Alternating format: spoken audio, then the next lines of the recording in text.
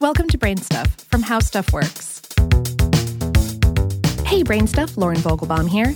If you visit Yakushima, Japan, you'll have the chance to encounter the subtropical island's most popular attraction, an ancient forest of craggy cedar trees with massive trunks that reach more than 16 feet, that's 5 meters in diameter. But don't spend all your time looking up into the leafy canopy. There's likely to be a plant at your feet that's just as interesting. Thanks to one observant scientist, we now know the area is also home to one of the world's smallest and most unique parasitic plants. Back in 2015, Suetsugu Kenji, then a project associate at the Kobe University Graduate School of Science, canvassed the island for plant specimens with photographer Yamashita Hiroaki. In the process, Kenji came across a diminutive and unfamiliar plant. Kenji suspected the plant, just 5 centimeters, that's 2 inches in height, with cabernet-colored stems and buds, was a mycoheterotrophic plant, so he collected it for further examination. These parasitic plants get their name from the unusual way they obtain nutrients. They basically outsource photosynthesis to a fungus.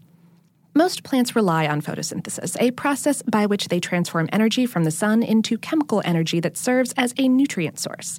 The parasitic plant collected by Kenji doesn't need photosynthesis to survive. It evolved in such a way that it obtains all its water, minerals, and carbohydrates from fungi.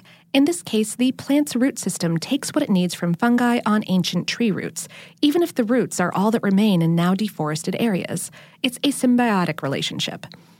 Another example of this behavior is the parasitic plant Rafflesia arnoldi, colloquially called a corpse flower because its smell has been compared to rotting flesh.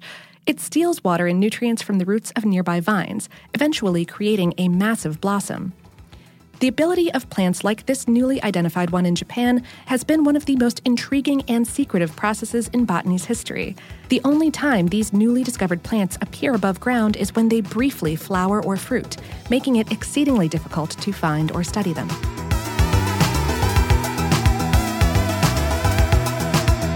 Today's episode was written by Lori L. Dove and produced by Tyler Klang. For more on this and other intriguing and secretive topics, visit our home planet, howstuffworks.com.